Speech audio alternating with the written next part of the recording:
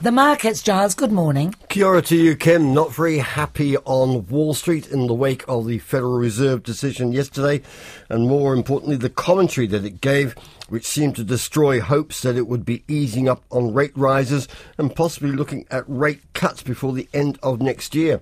So the look on the markets at the moment, the Dow Jones average down 2.4%, the S&P 500 2.5% lower, the Nasdaq close to 3% down. None of which bodes well for our own top 50 index, which gained 17 points. Very modest performance, 0.1%, but back above 11,600.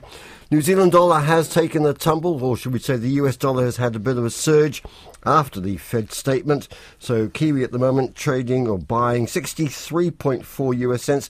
That's down more than a cent on a day ago. And 94.6 Australian.